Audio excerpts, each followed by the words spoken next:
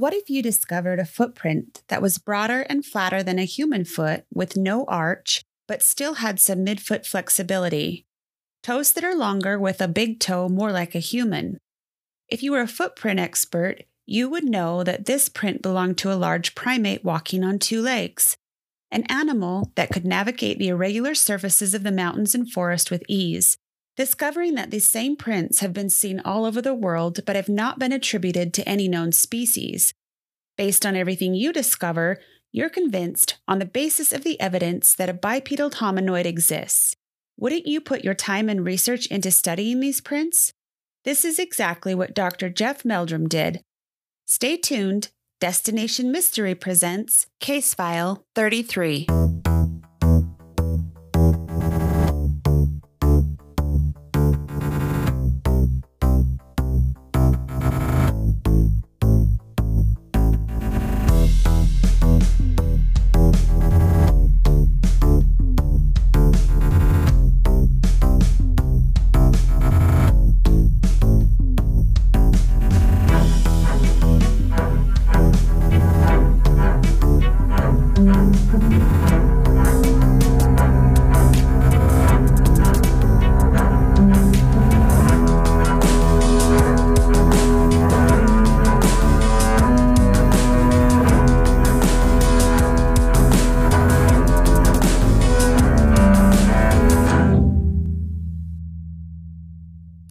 You are listening to Mystery Media Group. Yay! Dr. Jeff Meldrum is a professor of anatomy and anthropology at Idaho State University.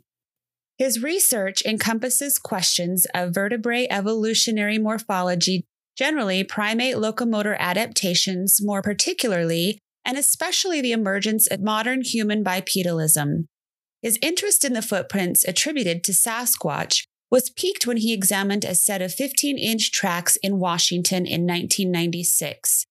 Now, his lab houses over 300 footprint casts attributed to this mystery primate. He conducts collaborative laboratory and field research throughout North America and in the world. He has spoken about his findings in numerous popular and professional publications, interviews, television and radio appearances, public and professional presentations, and now on our podcast. He is the author of Sasquatch, Legend Meets Science, which explores his and other scientists' evaluations of contemporary evidence on the subject. He has also published 2 field guides, one focusing on Sasquatch and the second casting the net more broadly to consider the potential of relic hominoids around the world. He is editor-in-chief of the scholarly referred journal, The Relic Hominoid Inquiry. This summer, Mike and I were able to visit Dr. Meldrum in his lab at Idaho State University, where he showed us his collection of footprints.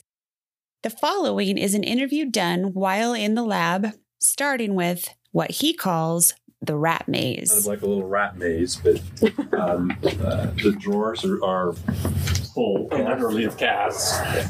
Cliff Barrington keeps me in so many additional specimens besides the ones that come to my attention and I exchange with him that's stacking up on the shelves now. That's awesome. This is where it started for me. But as you can see, it's kind of a mess, but this is just workshop style. And I'm working on another book, and so all the materials are piling up and constantly shipping things back and forth. And so you're able to kind of make replicas right here then? Yes. Awesome. Yeah. So I have the materials to make latex molds and then crank out plaster replicas. Just doing some one, anticipating another conference cycles starting back up now that COVID's. Do you have any plans? The only one I've got on my calendar are after the summer. I've been keeping the summer kind of open because I've been working with a producer-developer for a production company that's making a pitch to Discovery and also Travel Channel. that's still in limbo. And so I've been kind of in limbo and trying to just keep the calendar open a little bit until we have that resolved. But well, that's cool. Yeah, I'm exciting. looking forward to that if it develops. And then over here is where we kind of process some of the hair samples. I get hair now quite regularly too. Oh yeah, and you just got one from, was it Expedition Bigfoot? That's right. There was one from that series that was promising. It when we're looking at kind of the gold standard, most mammals have a medulla, this dark band, and it's quite distinctive of different species. Not only its proportion, but in the appearance. Whether it's kind of vacuolated or vesiculated, or there's different terms to describe the anatomy. Sasquatch hair seams, those we attribute to Sasquatch, seem to be uniformly lacking in that cellular medulla, which is a very distinguishing characteristic, but it's also very frustrating because that's where you typically get the cellular debris for the DNA.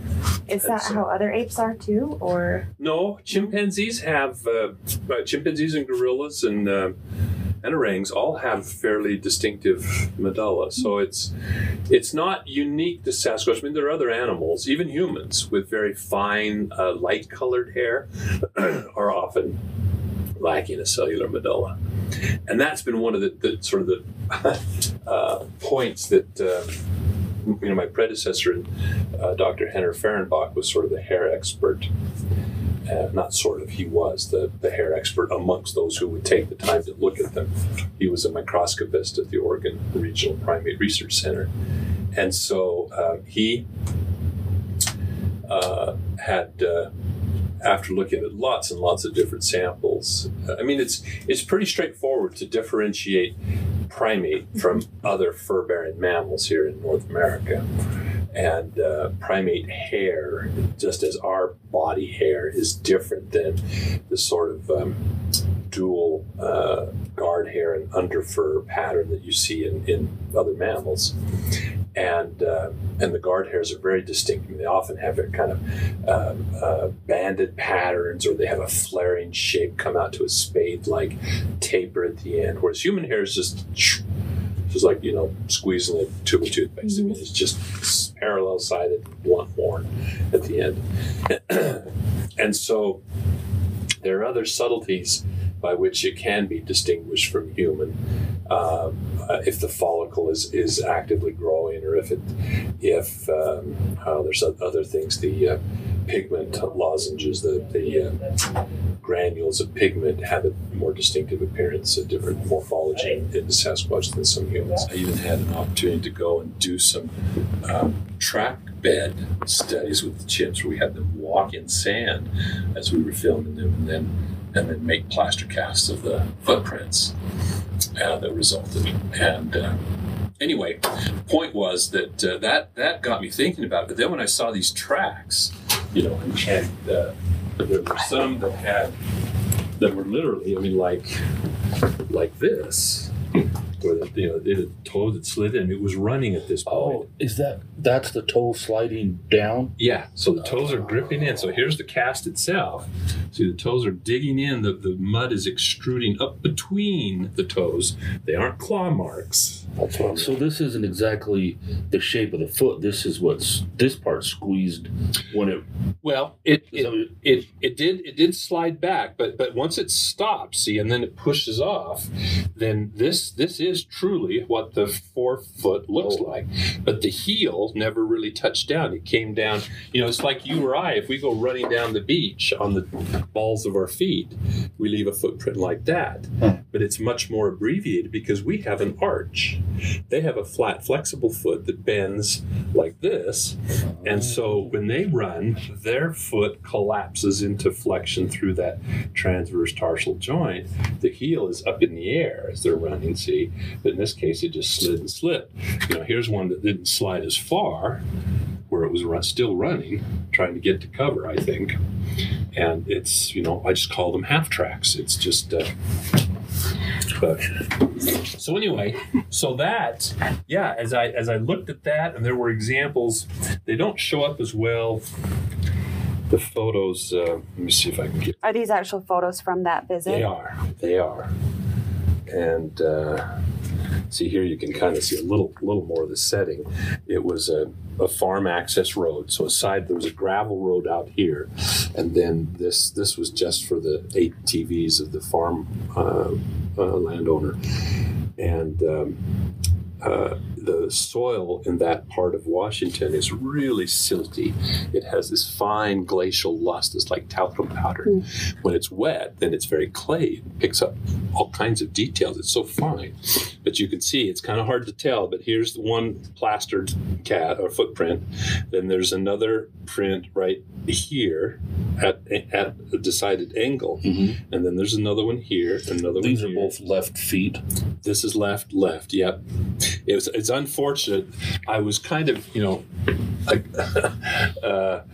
don't know how to even describe it. I just didn't, I was pinching myself. I couldn't believe this was real. Like you said, I'd gotten an earful, and so I was kind of skeptical of Freeman at the time. Mm-hmm. I'm thinking, how could he have done this, But I was so flabbergasted by it that I even had a VHS video camera behind the bench seat of my brother's pickup truck that we were in, and I totally forgot about it. So I took all these pictures, but I could have videotaped the whole thing and narrated it. Well, and your everything. brain, you get so excited. I know. It was crazy. But this was really quite interesting because, see, notice how this one's angled out, and then it's hard to see, but right there's another one angled out. So along this stretch, every second footprint, right foot, was angled out 45 degrees. And John Green had published a photo from up in British Columbia where there was a long line of tracks down the beach, and the same way, about every second or third footprint was angled out.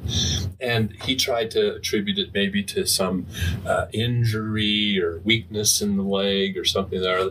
Well, later the summer following this, we went over on a family vacation to Oregon to visit friends that had moved out there and spent the day down at the beach. And so once I got the kids building sandcastles over, I said, I'm going to do some research.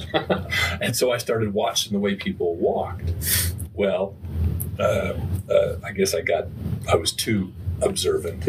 I got a couple dirty looks. Well, that's your specialty. Yeah. So anyway, so I started looking at my own footprints, and if you've had any experience tracking, it's easier to see footprints if you look into the sun, because then as the light hits the footprint, it casts a shadow that delineates that edge more vividly against the background. So you can see those because of the shadow by going into the sunlight. So anyway, so I was walking away from the setting sun, and I kept looking back over my shoulder to kind of take in how it was, how my because I would walk different ways. I'd walk fast, or I'd walk slow, and leisurely, or whatever.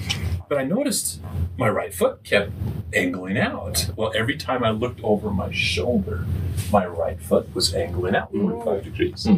So that's what I think was happening here, and on this beach example, is that because it had turned around 180 degrees, and I think what happened is this was in spring, and the snows had just melted off of the foothills a little bit. You could get up into some of the forest now with a four-wheel drive truck. And I think this was on a weekend, late Saturday night, early Sunday morning, when these had to have been laid down. They were so fresh. I think somebody was coming back from a bonfire up in the foothills. And I can imagine the headlights come bouncing down the road, and it turns and starts walking away really fast. And to assess the progress, it was looking out over its shoulder a few steps. Every time. And then there was this one. This one kind of, that's what I'm going to show you. This one kind of really made it clear. See, so here's one of the ATV tracks. So this is the line of the road. You can see here's the outline of the heel. So it was stepped 45 degrees angled out. And at this point, it pivoted and started running. And from there on, the step doubled in length. And you can see how the toes slid back across the instep. It's slid in the mud. And then the next tracks were half tracks like these, where it was running. So you could tell it was running. So there's a lot you can tell from a footprint. Oh, yeah. Yeah, you can recreate. So their heel doesn't go down? If they're running fast, if they're sprinting, a short burst of speed, then instead of being, let me reach past this. All right, here. So because of our arch, see, when we sprint, we're up on the ball of our foot. And that's why we leave just this abbreviated kind of a footprint like that. But because they don't have the ability to lock this pair of joints like we do, when we twist, we have a very limited range, so you can see how those joints kind of fit right together. It can kind of pivot, but on a chimpanzee, that joint surface comes way back up here. It can slide. It's hard to do with these things in the way. It can slide up here like this.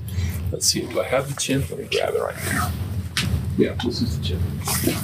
So here's a chimp. See, so look at the difference in that bone right there. See that surface? Oh, yeah. And here, there is no extension of that smooth joint surface up onto the neck. Well, this means that this bone, but it's wired together, so I can't, in a living individual, can slide all the way back up to here. In other words, it can bend right there like that. Slide all that way. So we've restricted that. So we have a more stiff foot, and especially during the latter part of the support phase, so that the entire foot can act as a lever. Whereas a chimp or a Sasquatch still has a greater range of flexibility there. And so what happens is their heel comes up like this, and then the push-off comes through this entire part of the foot. But when they run, then they can't balance up on, because they don't have an arch like this, it collapses into flexion. So they run on the front halves of the foot like that. And leave these half tracks. And that's what allows them to climb better. Well, it does, yeah, because, see, in the chimp, that adaptation allows this part of the foot to be prehensile, to be gripping, whereas then this moves as the lever when they're climbing up a vertical support. What about a slope like Exactly, that's the point. So the Sasquatch doesn't need to grip a tree trunk, but if they're going up a slope, it's pretty handy if you can maintain these longer toes, because you're not pushing off through the toes like humans do, which selects for shortened toes to avoid the bending stresses on those curved bones. So we have short, straight toes. But so Sasquatch have longer toes. They can grip onto things, but then it allows that angle to be navigated, because this part of the foot can move more independently. So it's a great adaptation for going up. So they can just put it right up a hill. Yeah. Yeah. Wow. And that's, you hear witnesses. That's one of the things that's often very impressive to witnesses is how fast they just climb right up the hillsides. That combined with that massive muscles, those huge gluteals, which are extenders of the leg. So they're the muscles that are used in the hamstrings and so on. They've got these gigantic thighs that are about as big around as our torso, So anyway, so that was this was the one that sort of clinched it. But again, there's a flash which kind of flattens the impression of the topography. But you can see these expansion cracks right here. There's a ridge right there that's very similar to, let me reach past you again here. Grab this one right here. Okay, here's the famous titmus cast from the Patterson-Gimlin film site. I have that one. I got it from you a while ago. Well, notice it's got this crack. It's almost identical to the crack right there. Oh, you're right. In there, because it basically what happens then is as the heel comes up, this part of the foot. So you can see there's the deepest imprint right here, where there's more weight than per unit area because the heel is lifted up, and that causes some of the material to be pushed back. Well, the heel is up, so it's not being compacted by the heel. The heel's already up in the air. So as this material goes up like that, it expands and just forms little cracks there, expansion cracks. And I was familiar enough with this print from the years back when I was reading about it and so forth.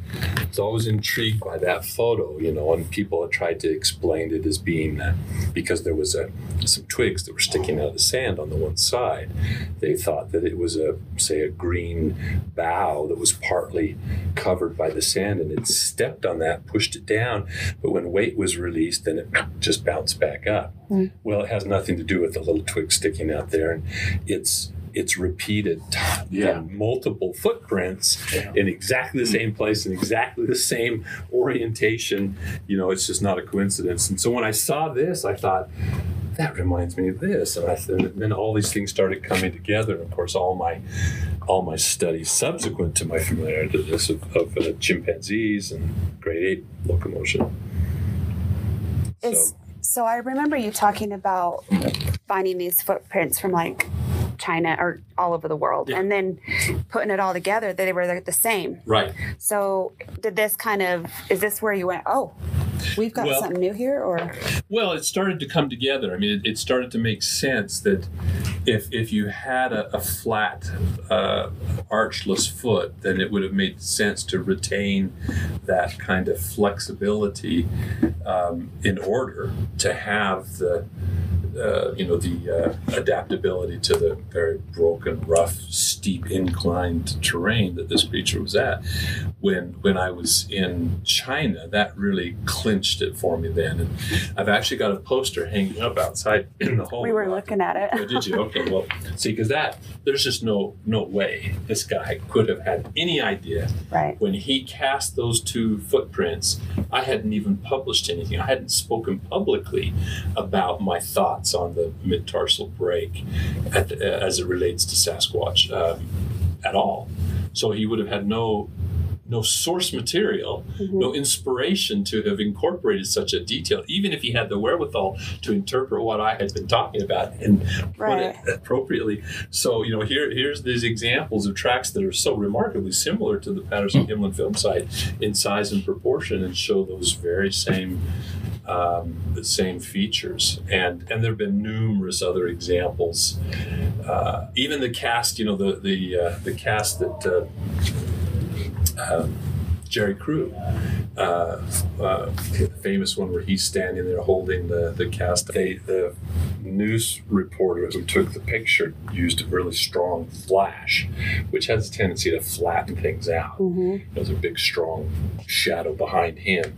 Well, I had a chance to examine the cast itself, the original, and it had subsequently been cleaned up even more than when it was in. They still had some adhering dirt and so forth between the toes and whatnot. And if you look at it, it has a pressure ridge. It's a little more subtle than this one, just because it was not in the sand. Right. Harder. Sandbar. Yeah. Harder ground. Right, a little harder ground, but it showed the exact same proportion, same shape, and everything. And so there have just been so many repeat appearances. But of those and half tracks.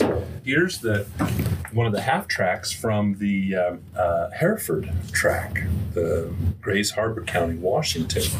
And again, it's broken right here. Here's another one. This was one that came to Cliff's attention. There was a couple that had heard about the conversation about what was going on up there at the site, went up to look, and apparently Hereford had some plaster left and saw this couple very interested and said, here, I got a little plaster left. Do you want to make a cast? Wow. So they did, and this was the one they made. So they brought this to the town hall meeting when Bigfoot was there in town, and let Cliff make a replica of it. So there's no question it was one. There was a series of half tracks where, again, it bolted, probably somebody coming back to the work site, and it bolted for the tree line and started running. Toes are huge. Yeah. Yeah, it's an impressive. It's this one. If you want to reach down, just before the wooden box. That one, yeah. Just lift that up and hand it down here. Wow. So that's the Hereford track, and it was exceptional because there was again, not lust this time, but it's dust from all the logging trucks on top of the hard pan, which had been wet down by the rain. And so again, the mud extruded up between the toes, around the foot, made a perfect mold essentially of the step. Not, you don't want to say them. These are just not tension cracks or anything, but in this case, it's desiccation cracks. The mud was drying out in the sun, and it started, how it shrinks and cracks as the moisture evaporates. So he'd have been going slow for making this. Exactly. Right? Yeah. Because otherwise he'd have. Right. Yeah. There'd be slide. Yep. Yeah. No, he was. I think he was just the footprints in this series were kind of close together. I think he was just kind of sussing out the situation, and then got spooked and bolted and took off running. But what's interesting, if you take these and you can see again. When you overlap it, then if you ignore just the broken bit here, but you can see it terminates, it tapers off right there. Well, you've got these interesting bulges. This is the head and the base of the fifth metatarsal, which is this bone right here. It's not much longer than ours. Huh. The real increase in length of the Sasquatch foot comes in the elongation of the heel and the longer toes. But the bones in the instep across here are not that much bigger than ours. But the head and the base, and then this bulge, it corresponds to the calcaneocuboid joint between the heel and the next bone, the cuboid. And if you look at if you step out of a swimming pool onto the cement, most people with bare feet will have a bulge right there that marks that point, except theirs will be relatively further back because our heel is so short. We've because of the arch, we've moved the fulcrum from here to here, so our input lever is the whole foot instead of just this part. If you keep that flexibility, then as your body mass gets bigger, to have more leverage, your heel has to get longer and longer. And that's why the Sasquatch has such thick-looking ankles, the comments about the Patterson-Gimlin film, and why when the Achilles tendon or calcaneal tendon is slack, it makes the heel look really prominent. And the skeptics say, oh, look, you can see the fake foot sticks further out than the actor's heel and protrudes. Well, it only protrudes when the foot is swinging and the calf muscle is relaxed. And when that tendon's relaxed, it slacks like that a little bit and makes this look like it's sticking out. But anyway, but what was really cool is when you look at this one, see where all the weight's coming down just on the forefoot, there's more force, and the sole pad expands more laterally. It fills in the contour of those inflamed joints, and you get just a little bit increased breadth across the forefoot as a result of that greater force of impact. So I mean the subtleties to have, it gets beyond any suggestion that these are all just a bunch of hoaxes. Right. I mean, the subtlety of the anatomy. And then you get, you combine that with other, like the pathologies. The best example is the Bosberg cripple foot track, the foot's bent. And the position of those bunionettes on the outside correspond perfectly with the proportionalities that we've established with the mid-tarsal pressure ridge and the half tracks. That's where that corresponds. See, one of these is just like, that much of the track with this up in the air. See? So somebody wanted, let's say if they were faking it, all from one end of the world to the other. Right. That's exactly there's no way that they could. Yeah. How did this guy in China? He couldn't speak English. They don't. Their TV is state run. They have a few shows that come on. Things that they think will portray us as the terrible capitalists that we are. Right. But it was interesting, though, because here this guy lives in a cinder block house with a corrugated steel roof. And yet has a big screen TV, But he'd never seen anything. We were on our way to be interviewed, and they wouldn't let me see his casts until they had the cameras rolling. They wanted me to be spontaneous, yeah. But I gave him a reprint of a paper that I'd published, which had a figure showing 3D scan of this track seen in 3 views, three perspectives. And he saw that, and he grabs my sleeve. We were sitting on a bus driving up to the thing, and he grabs my sleeve, and he's thumping, looking at this. I say, okay, good. Yeah, I get the point. It's going to be exciting. And so sure enough, we opened it up, and out come those things, and they're just identical. Wow. It was so amazing. He just had no way to know. And if you barefoot, right? You would think so. Yeah. You wouldn't think to do something different. I mean, here in Idaho, there was a case over on the other side near New Meadows. Where's that at? It's over. So between McCall and Grangeville. Oh, okay. So on the west. I'm sorry, not east. Western side. And this guy, he was a newspaper delivery guy, and so he was going out to a rural area to drop off a bundle of papers. He said he stopped to relieve himself at the side of the road and saw something run through the bushes. It was wee hours of the morning. And then went out there, and in the fallow field, he found a line of tracks. And the newspaper published pictures of these tracks, and they made a cast. Well, this was the cast. Well, this guy has a hyper arch, an arch that goes all the way across. Mm-hmm. This happens once in a while. He also, his little toe is turned on its side. He probably wears cowboy boots. and it's pretty big. I mean, that's about 12 inches, almost 12 and a half inches probably, I think. But there's no question that it's human. And that's what often happens. I mean, the biggest... that is a human one. That is human. I'm convinced it's human. They were claiming it had to be Bigfoot. Here was one of the biggest basketball players we had. Not huge, obviously, but it's almost exactly 13 inches. Yeah, you just got all the same features. Clearly wearing shoes. The toes are nice and compact. That little toe turned on its side is a dead ringer, dead giveaway for. And also, I noticed like the little ridges in the arch right here. Oh, sure, yeah. Do you see that with Bigfoot tracks? No, we don't get because they're shaped different. Is it because they're calloused and they're barefoot all the time? Well, there's probably some of that, and also it's the weight. When you load that fat pad, it's the tendency is as it gets compressed like this, it's going to want to expand away from the pressure. And so it has lots of connective tissue anchors that hold it in place. Otherwise, it'd be like walking on a water balloon. You can imagine if you tried to walk on, feet that had soles that were an inch and a half thick of just water, it would be, how would you hardly walk? You'd squish and slide and flop all over.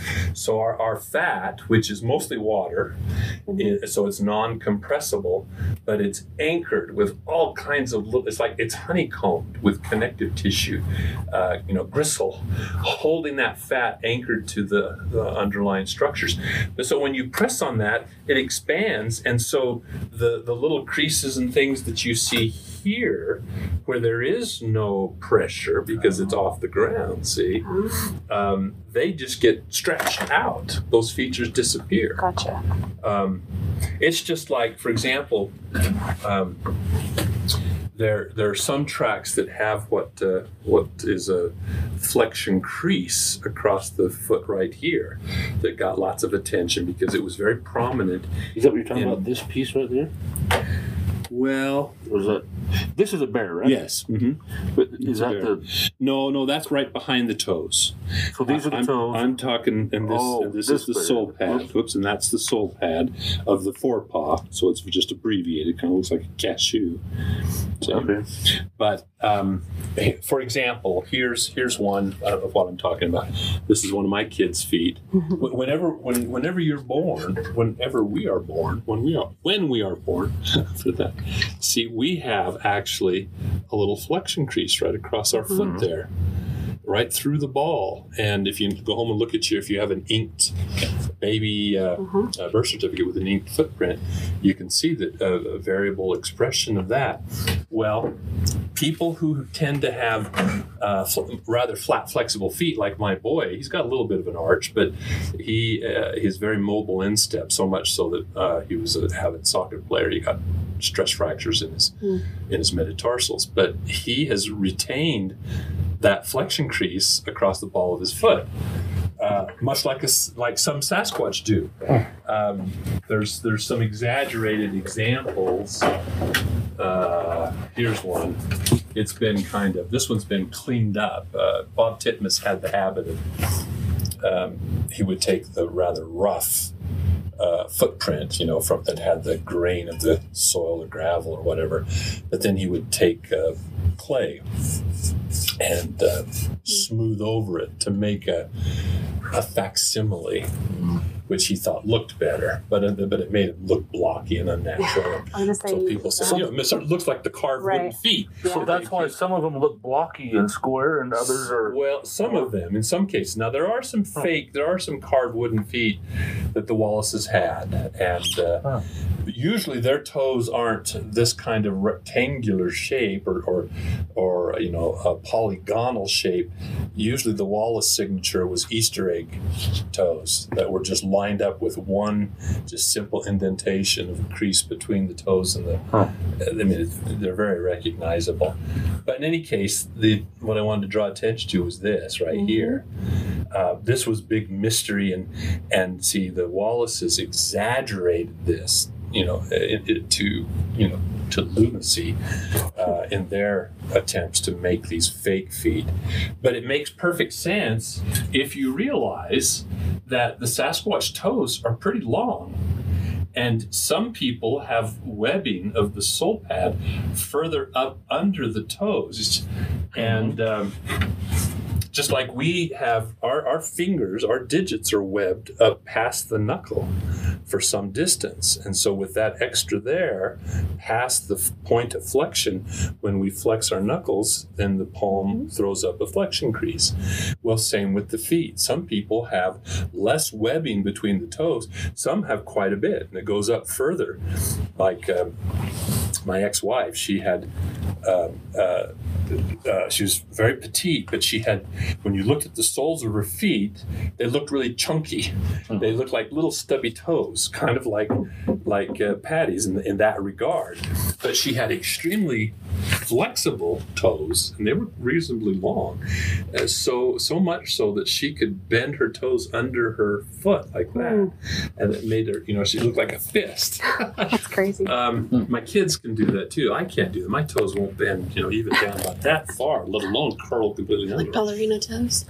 Well, yeah, kind of like that. In any case, so one time I was giving her a foot massage while we were watching a movie, and I started thinking about this. Like, I wonder, I've never looked at under her foot when her toes were bent like that.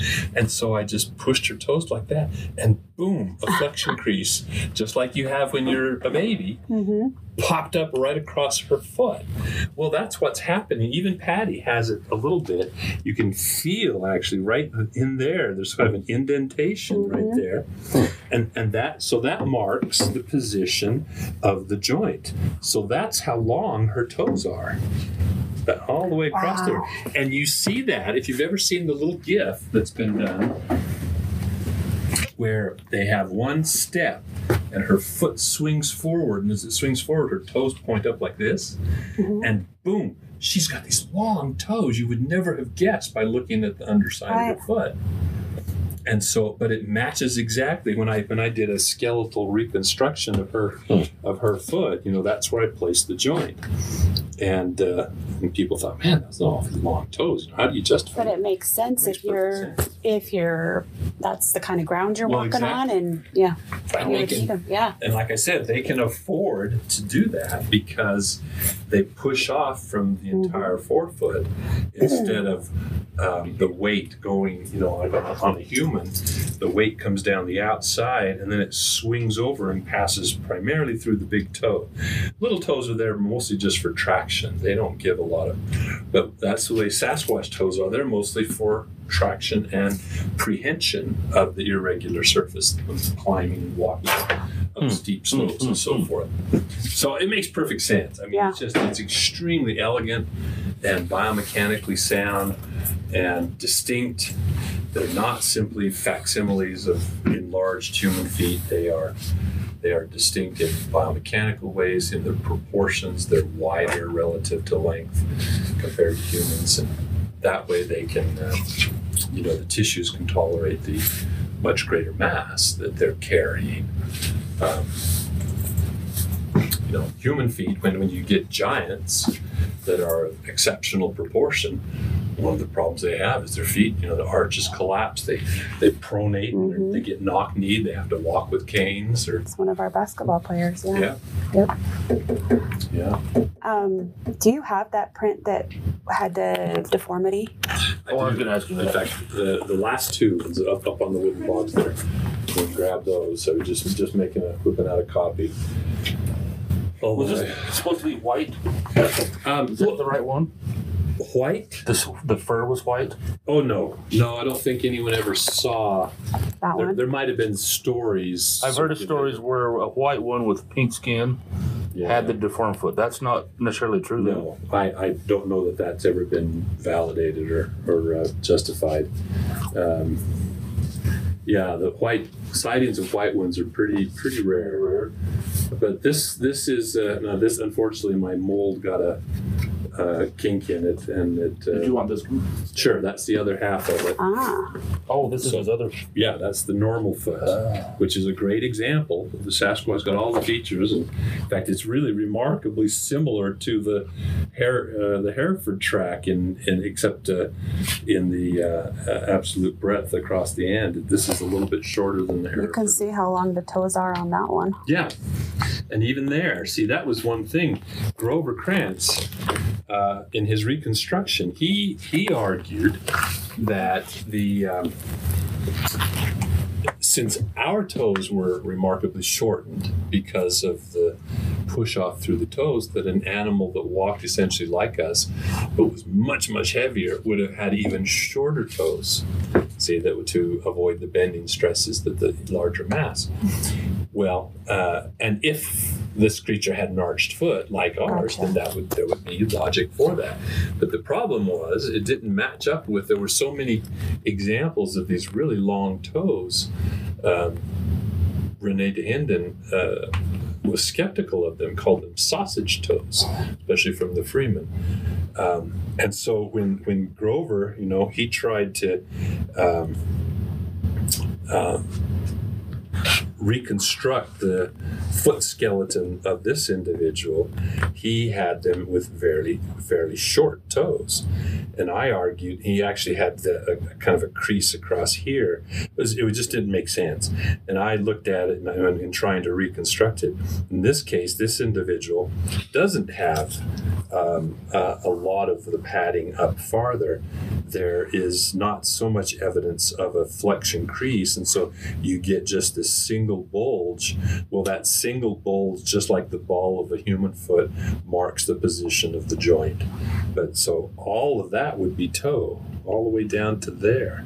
And here's another example. You see, this one really kind of drove that home, because at first glance you look at this, wow, and you think, "Oh, that's ridiculous. How long here?" But you put it up against that, and it's exactly it's exactly what we're sausage toe from, yeah.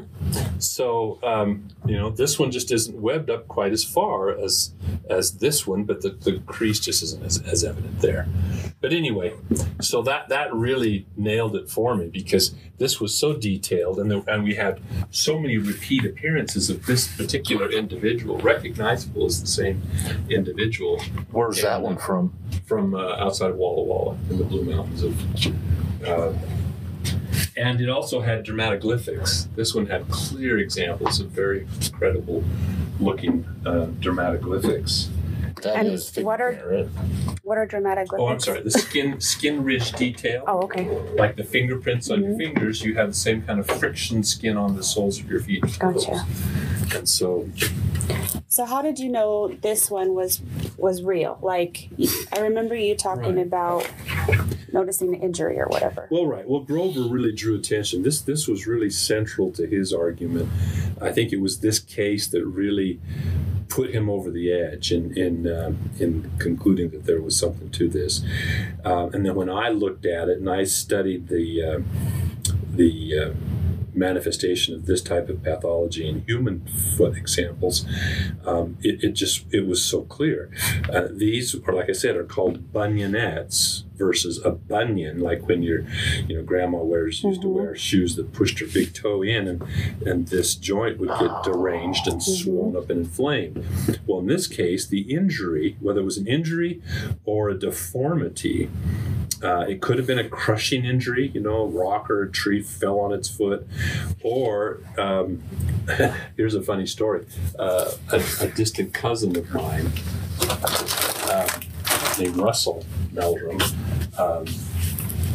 went on and became an orthopedic surgeon, and he's about 2 or 3 years older than me. And I met him once, crossed paths at the testing center at the university. But then he went on and he happened to see me on a TV documentary. And so he looked me up, called me up, and said, I saw you. We got talking about this. And I said, hey, I've always wanted someone with your expertise in orthopedics to examine this one particular case. Can I send you a picture? Would you take a look at it? So I sent him a really nice 8x10 glossy of the original casts. And he phones me back. He's all excited. He said, this is really interesting.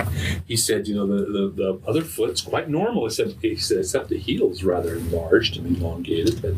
But this one, the deformity is really interesting. He said, for it to manifest on one side and not the other, I would have to screen for any lesion of the spinal cord. A problem like a tumor on the spinal cord can cause problems downstream in the nerves and result in changes, contracture and hypertrophy and so forth. And he said, so I would send this person immediately in for an MRI of the lower spine. Wow. And he said, you know where this was taken and when? It's a small town there in Washington, Bosburg. And he said, you think you could maybe check with the hospitals there and see if they have records of a person that had a foot deformity combined with spinal cord? I said, well, I might be able to do that. It might be feasible. But I said, you do realize the guy would have to have 17.5-inch feet. And there's this pregnant pause on the line. Oh, that's right. That's right.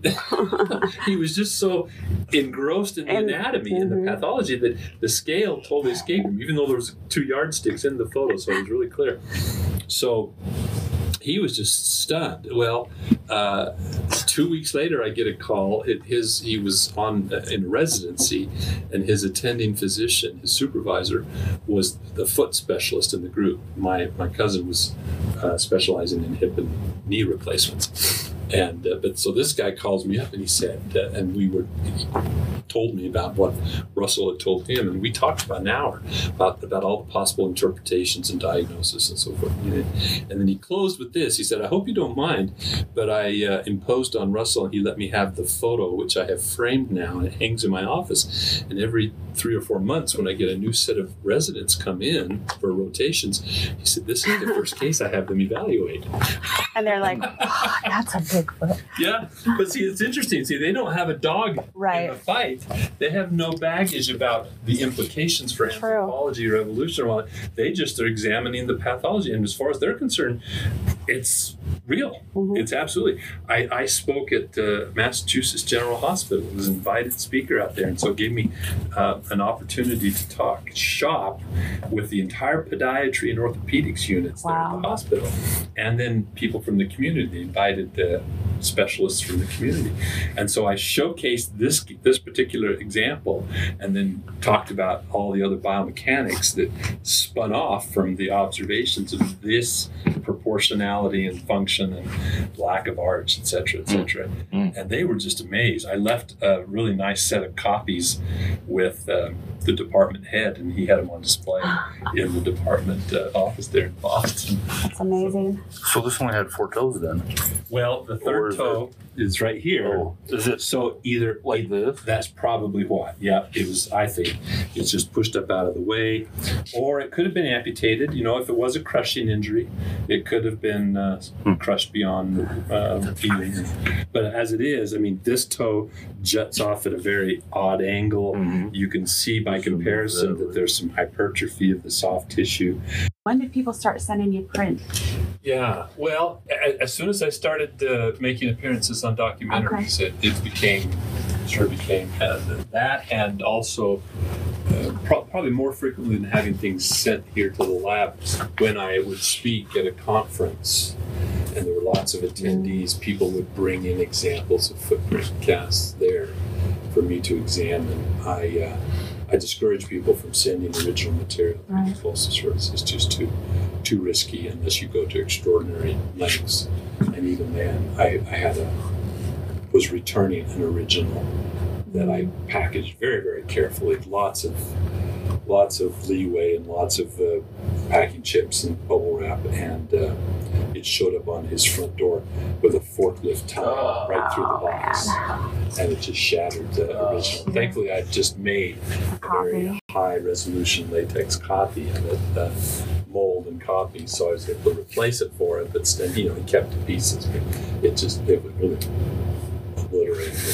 So anymore, I say, do not send original material. It's just too risky. A lot can be done just with photographs. I mean, how do you take a good photograph of a print? Well, the main thing is to one that you can see after you've taken it. Sure. Yeah. I mean, it's always important that you take some good shots directly above, and from a sufficient distance that you lessen the parallax. It's better if you can, to hold your camera back and actually zoom in a little bit than it is to get up too close, because then the closer you get, the parallax, makes it distorted around the margins. And then lighting is really important. If you're in the field, if you can wait or retake pictures when there's light at low angle, or if you can use some artificial light or some bouncing light. I always carry in my backpack a piece of cardstock that you can use to bounce some light, to do some fill if there's strong shadows. I mean, the cameras on these iPhones are so good these days that you have to really try hard to take a bad picture. But I mean, apparently we can do that. When people take one, there's tracks over there, and they take a shot from here, right? But don't ever bother to do it, and it's actually very suspicious.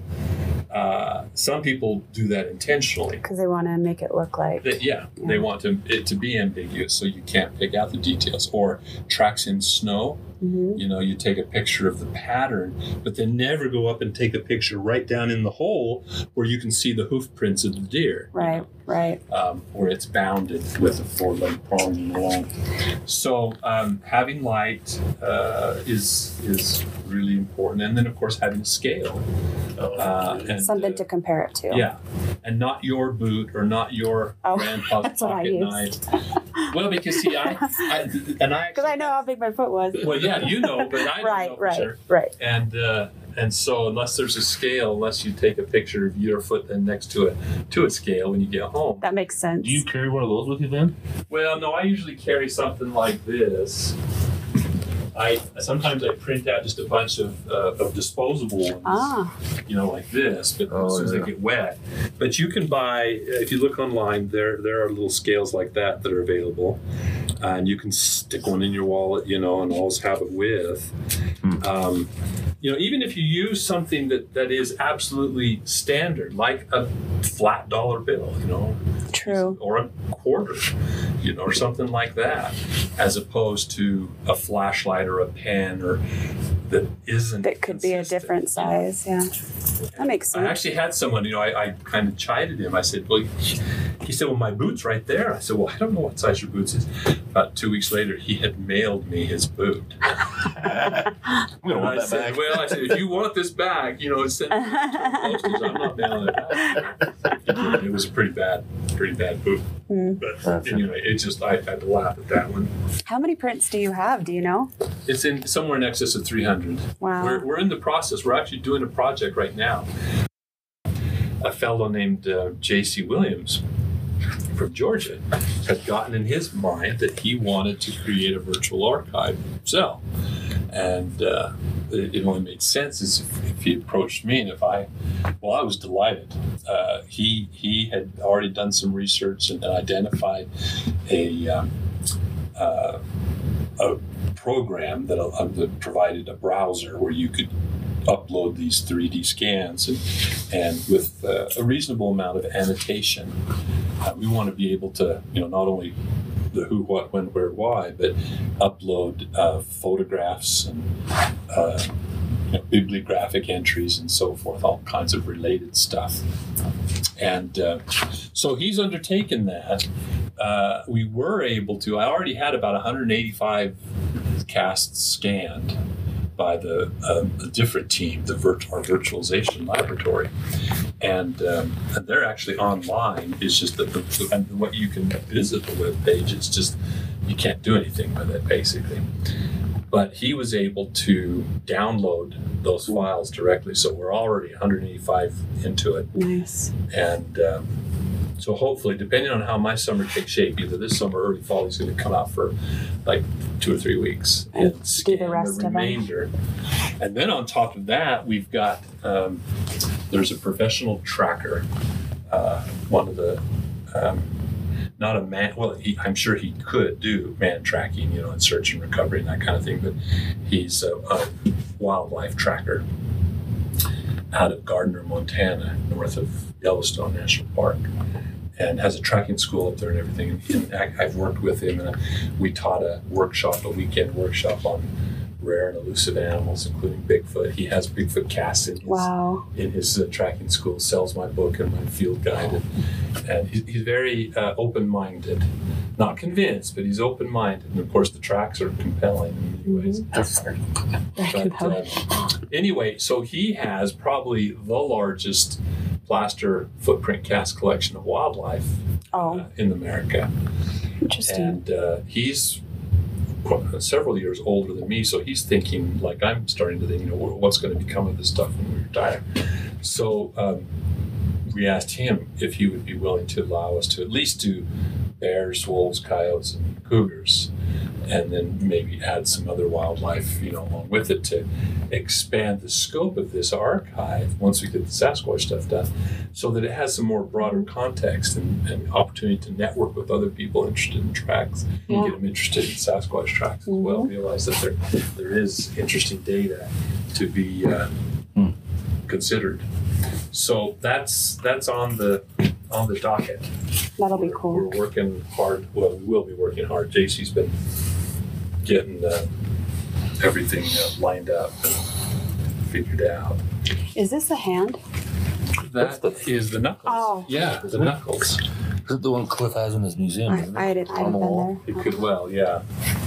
That was also from the Freeman collection. And Do you know the story behind this at all?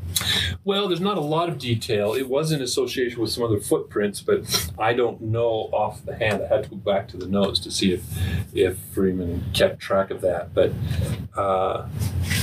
yeah, it just he has the knuckles pressed hanging down. up in his museum. Yeah, That's huge. yeah, they're big. All right. Wow. It's big. Now this is exceptionally thick looking. And I always wondered about that because it seems, I realize the fingers are losing contact with the soil, but they do seem to be kind of tapered, which is more the grade 8 condition. Mm-hmm. We have broad, more padded fingertips because that's our skeleton has been remodeled to allow us to hold objects, and especially, that precision grip between the pulp, what we call the pulp pads of the digital, the ends of the digits. But this just seemed exceptionally thick. Well, then a student, it doesn't show up as well in this without the light just right, but you can see how there's a ridge right across here, and it ends right there in the nail. There's the nail. Oh, wow. Well, in fact, it's the same. So is it turned? It's the same shape and depth. So I think what happened is, as its thumb is actually sticking back like this, but what it did is it went like that through the. So it translated. So in reality, its thumb probably is about the same shape as mine, but just not as broad. Wow. But not nearly that deep, because that shows the length of that ridge is how far it translated in the mud. So that's most of the depth of it. So interesting. Very interesting. But run your finger over this third, you can feel that kind of barbell shape right there. So it looks like bat knuckle, where it has the dent between them. Well, it's more evident. It would correspond to this one, the proximal phalanx. That you're right, though, it has the same shape there on the end there, but that's down a little further. That would be these knuckles here. Yeah, but that's talking about the shape. Yeah. Just the subtlety of that.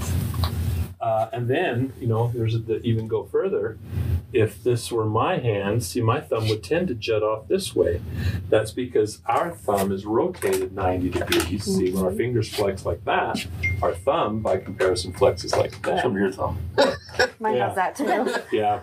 There's Called a hitchhiker's two thumb. kinds of there's two kinds of thumbs. Those that are straight and those that go way back. So it's just that's just a genetic thing.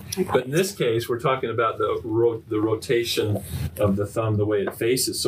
So when we flex, our thumb kind of juts out there like that. The ape condition has less rotation.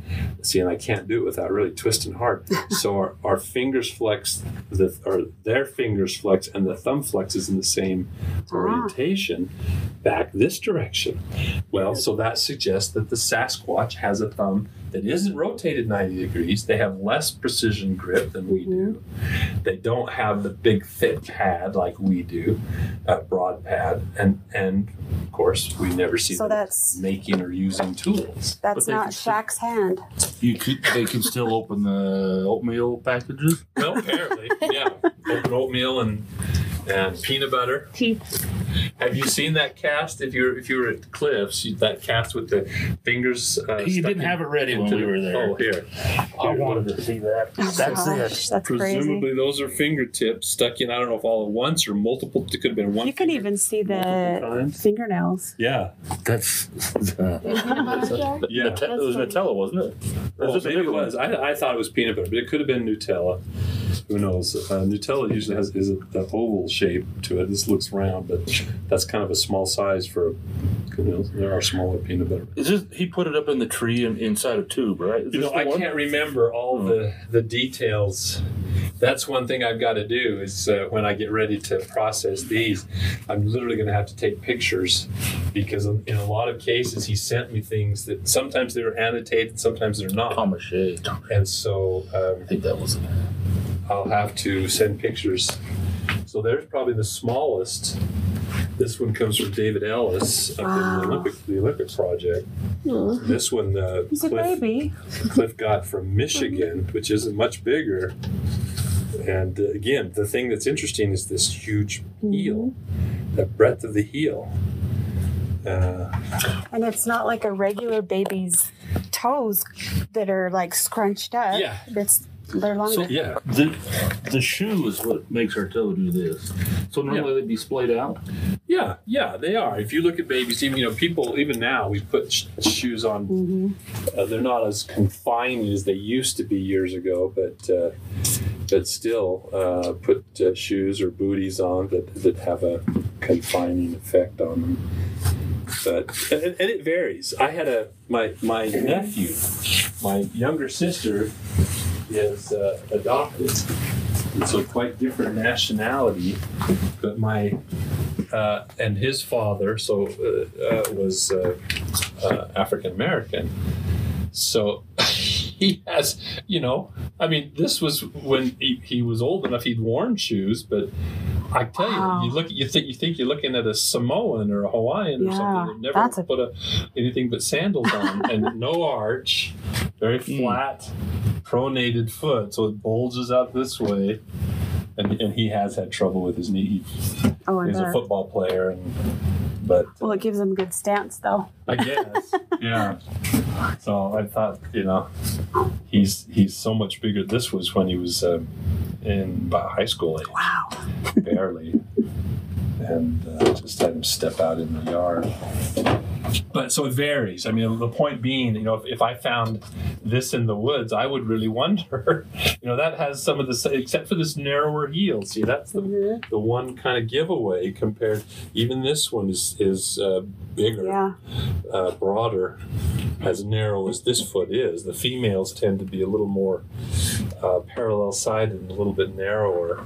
I mean, see, here's just this was one that Grover had in his collection as an adult human example, somebody. But it shows all the characteristics, well-differentiated ball, kind of this button hook where it comes up around, and then the outline of the arch, narrow heel, toes pushed in on, little toe pushed in, lined up. So that's a jet giveaway then. If that toe's going in. Yeah. But if it's sticking out, then, well. Yeah. I mean, because look at this one that I but you can see the heel is Look at the little toe there. I mean, the pad's pointing straight down. In fact, the toe's flaring outward instead of curling in and bent over on its side. In some cases, the toenail is so bent on its side, the toenail's facing out entirely instead of up. But, this one you were talking about, he was in the middle of nowhere and saw it in the field in the middle of the night? That's what he claimed. But and it was. Just curious why somebody would be out running barefoot. Well, yeah, it was fairly cold, and in the wee hours of the morning, I honestly just suspect it was the fellow that did it himself, and then just to get some notoriety for whatever reason, whether it did or not, I'm not sure, but it certainly was not. I mean, it's a clear example of and the photo, he snapped a picture. I didn't mention that. The picture, and it looks like this, very stooped over with arms hanging down, except it just blends in with the surrounding brush. It's kind of the pareidolia where you see something in a random, I see a pattern in random images or random shapes. And trying to make a face out of a dirty window. Exactly. What a specific question. What do you think of Stacy Brown's thermal imager video that his dad? Well, yeah, I don't have a conclusive opinion about it. I've met him several times. I met his father once. Father seems to be upstanding, and so does Stacy. But no, I have no reason to suspect it's something other. It sure seemed to be big. One of the things that's always interesting about thermal is if you do some, whenever you're evaluating a thermal image that's presented as possibly Sasquatch, is you take into account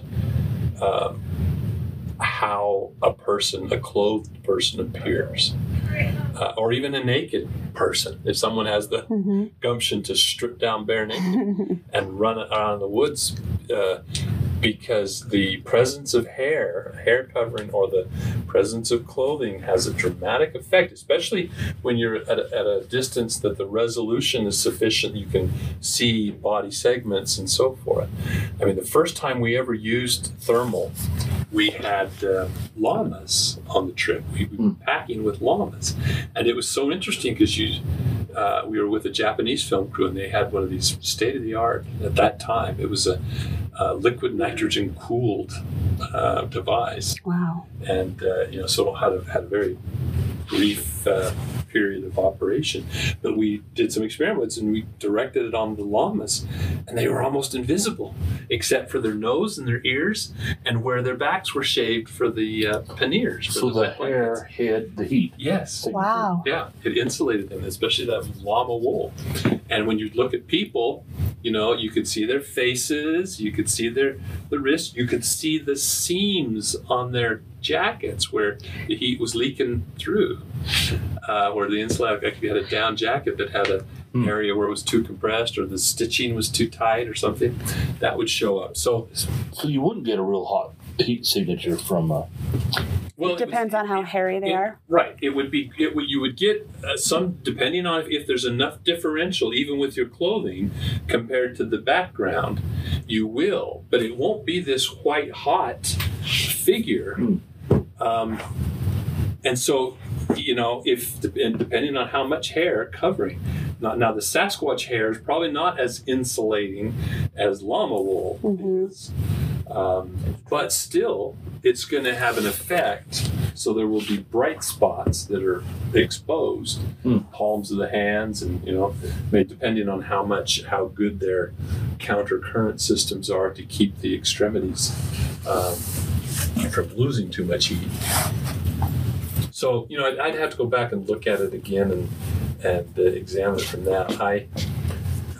You know, it's my attitude has been and continues to be that, you know, we've got the Patterson-Gimlin film and it has set the bar so high that all these other things are wrestling with down here. So I'm not going to expend too much energy, especially not debating or arguing something that's equivocal. That you can't prove when we're there. Right. Because to what end? If I convince myself or I convince somebody else, it's still, in the scale of things, it's featherweight. And so I tend to spend more time trying to organize and present logical arguments that you know, built around the more persuasive, more prevalent information that we have. Because there's tons of people who want to opine about these other things and argue about it. Right. And some of them bring great, you know, great expertise or insight, at least, to the conversation. And so, you know, I don't discourage that conversation from taking place, but just realize that, you know, in many instances, we'll never really know.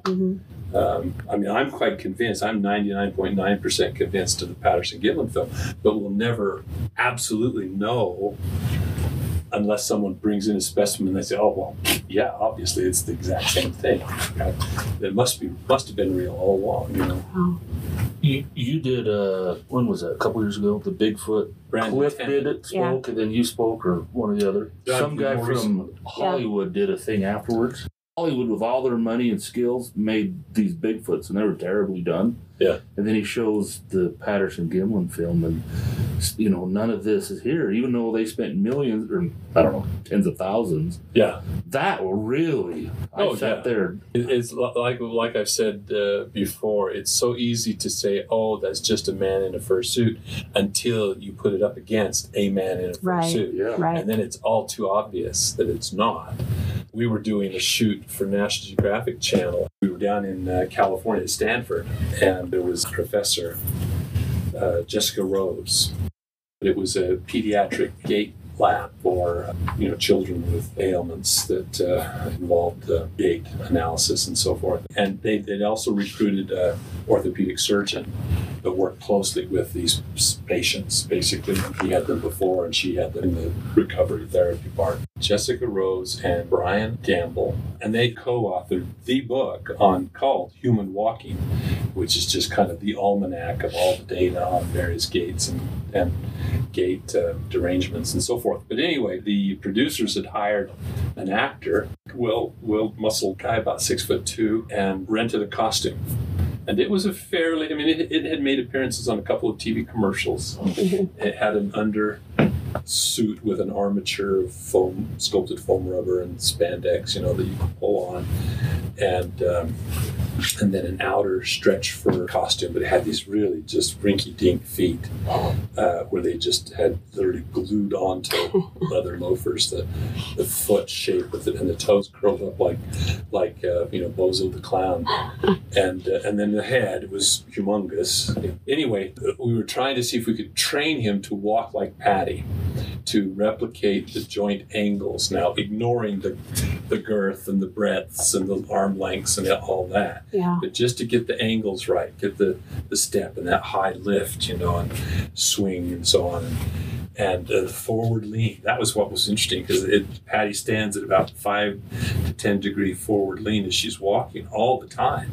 And man, the guy was sitting on my back. Just after 45 minutes of this, he said, my back's just killing me. Yeah, I bet. But and that's why she's got these tremendous development of the erector spinae muscles down her back. But anyway, at one point, Jessica, who had already taken tons of flack from her colleagues for even just agreeing to do this interview, she's standing here next to me, and we had a GIF of the film on the loop, and it was projecting up onto this one blank wall, so it was almost a little bit larger than life, but walking across the wall as the actor is doing the thing, so the camera could actually go back and forth. It was really cool.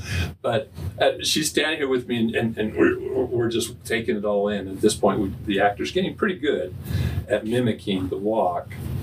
But she looks at it, and she looks up at the wall, and she looks back loud enough so I could hear. She was speaking to me, kind of, but sort of just to herself. She said, "That's obviously a man in a fursuit." Then she turns and looks at the wall. She goes, "That's not a man in a fursuit." Wow. And I said, "No, I don't think so. I think you've come to the conclusion." I said, "Now, are you going to say that on camera?" She said, "Oh, no. But, it just, like I said, it just was so obvious. And that suit was... And she's like the expert on walking. Yeah, so two farmers can't, or ranchers or whatever they were, can't. Well, and yeah, it'd be tough. And they didn't have foam rubber, they didn't have spandex, they didn't have 4-way stretch fur. They had just fur cloth, which was just no give to it. So it couldn't conform. It had to have lots of baggy slack, so it would hang in folds and like drapes, and. But you wouldn't be able to see the muscles moving. Exactly. And Yeah. Well, see, one of the first commenters, Johann Prohaska, who was the expert, he was the ape actor in wore all these costumes. He looked at it. He said the only way you could do that is if you glued the fur directly to the skin. He said that would take about 8 hours. He said 8 hours of work to prepare that. That's if you could find someone of those dimensions to start with. If you enjoy our show, please like, subscribe, and leave a 5-star review. We will be introducing other Mystery Media Group guests in our upcoming episodes, along with weekly bonus material. If you'd like to see more pictures and evidence from our adventures, visit www.destination-mystery.com. You'll find a link to our blog, as well as a link for merch and contact information. Until next time, find your own destination. Solve the mystery. This is a production of Mystery Media Group. Yay!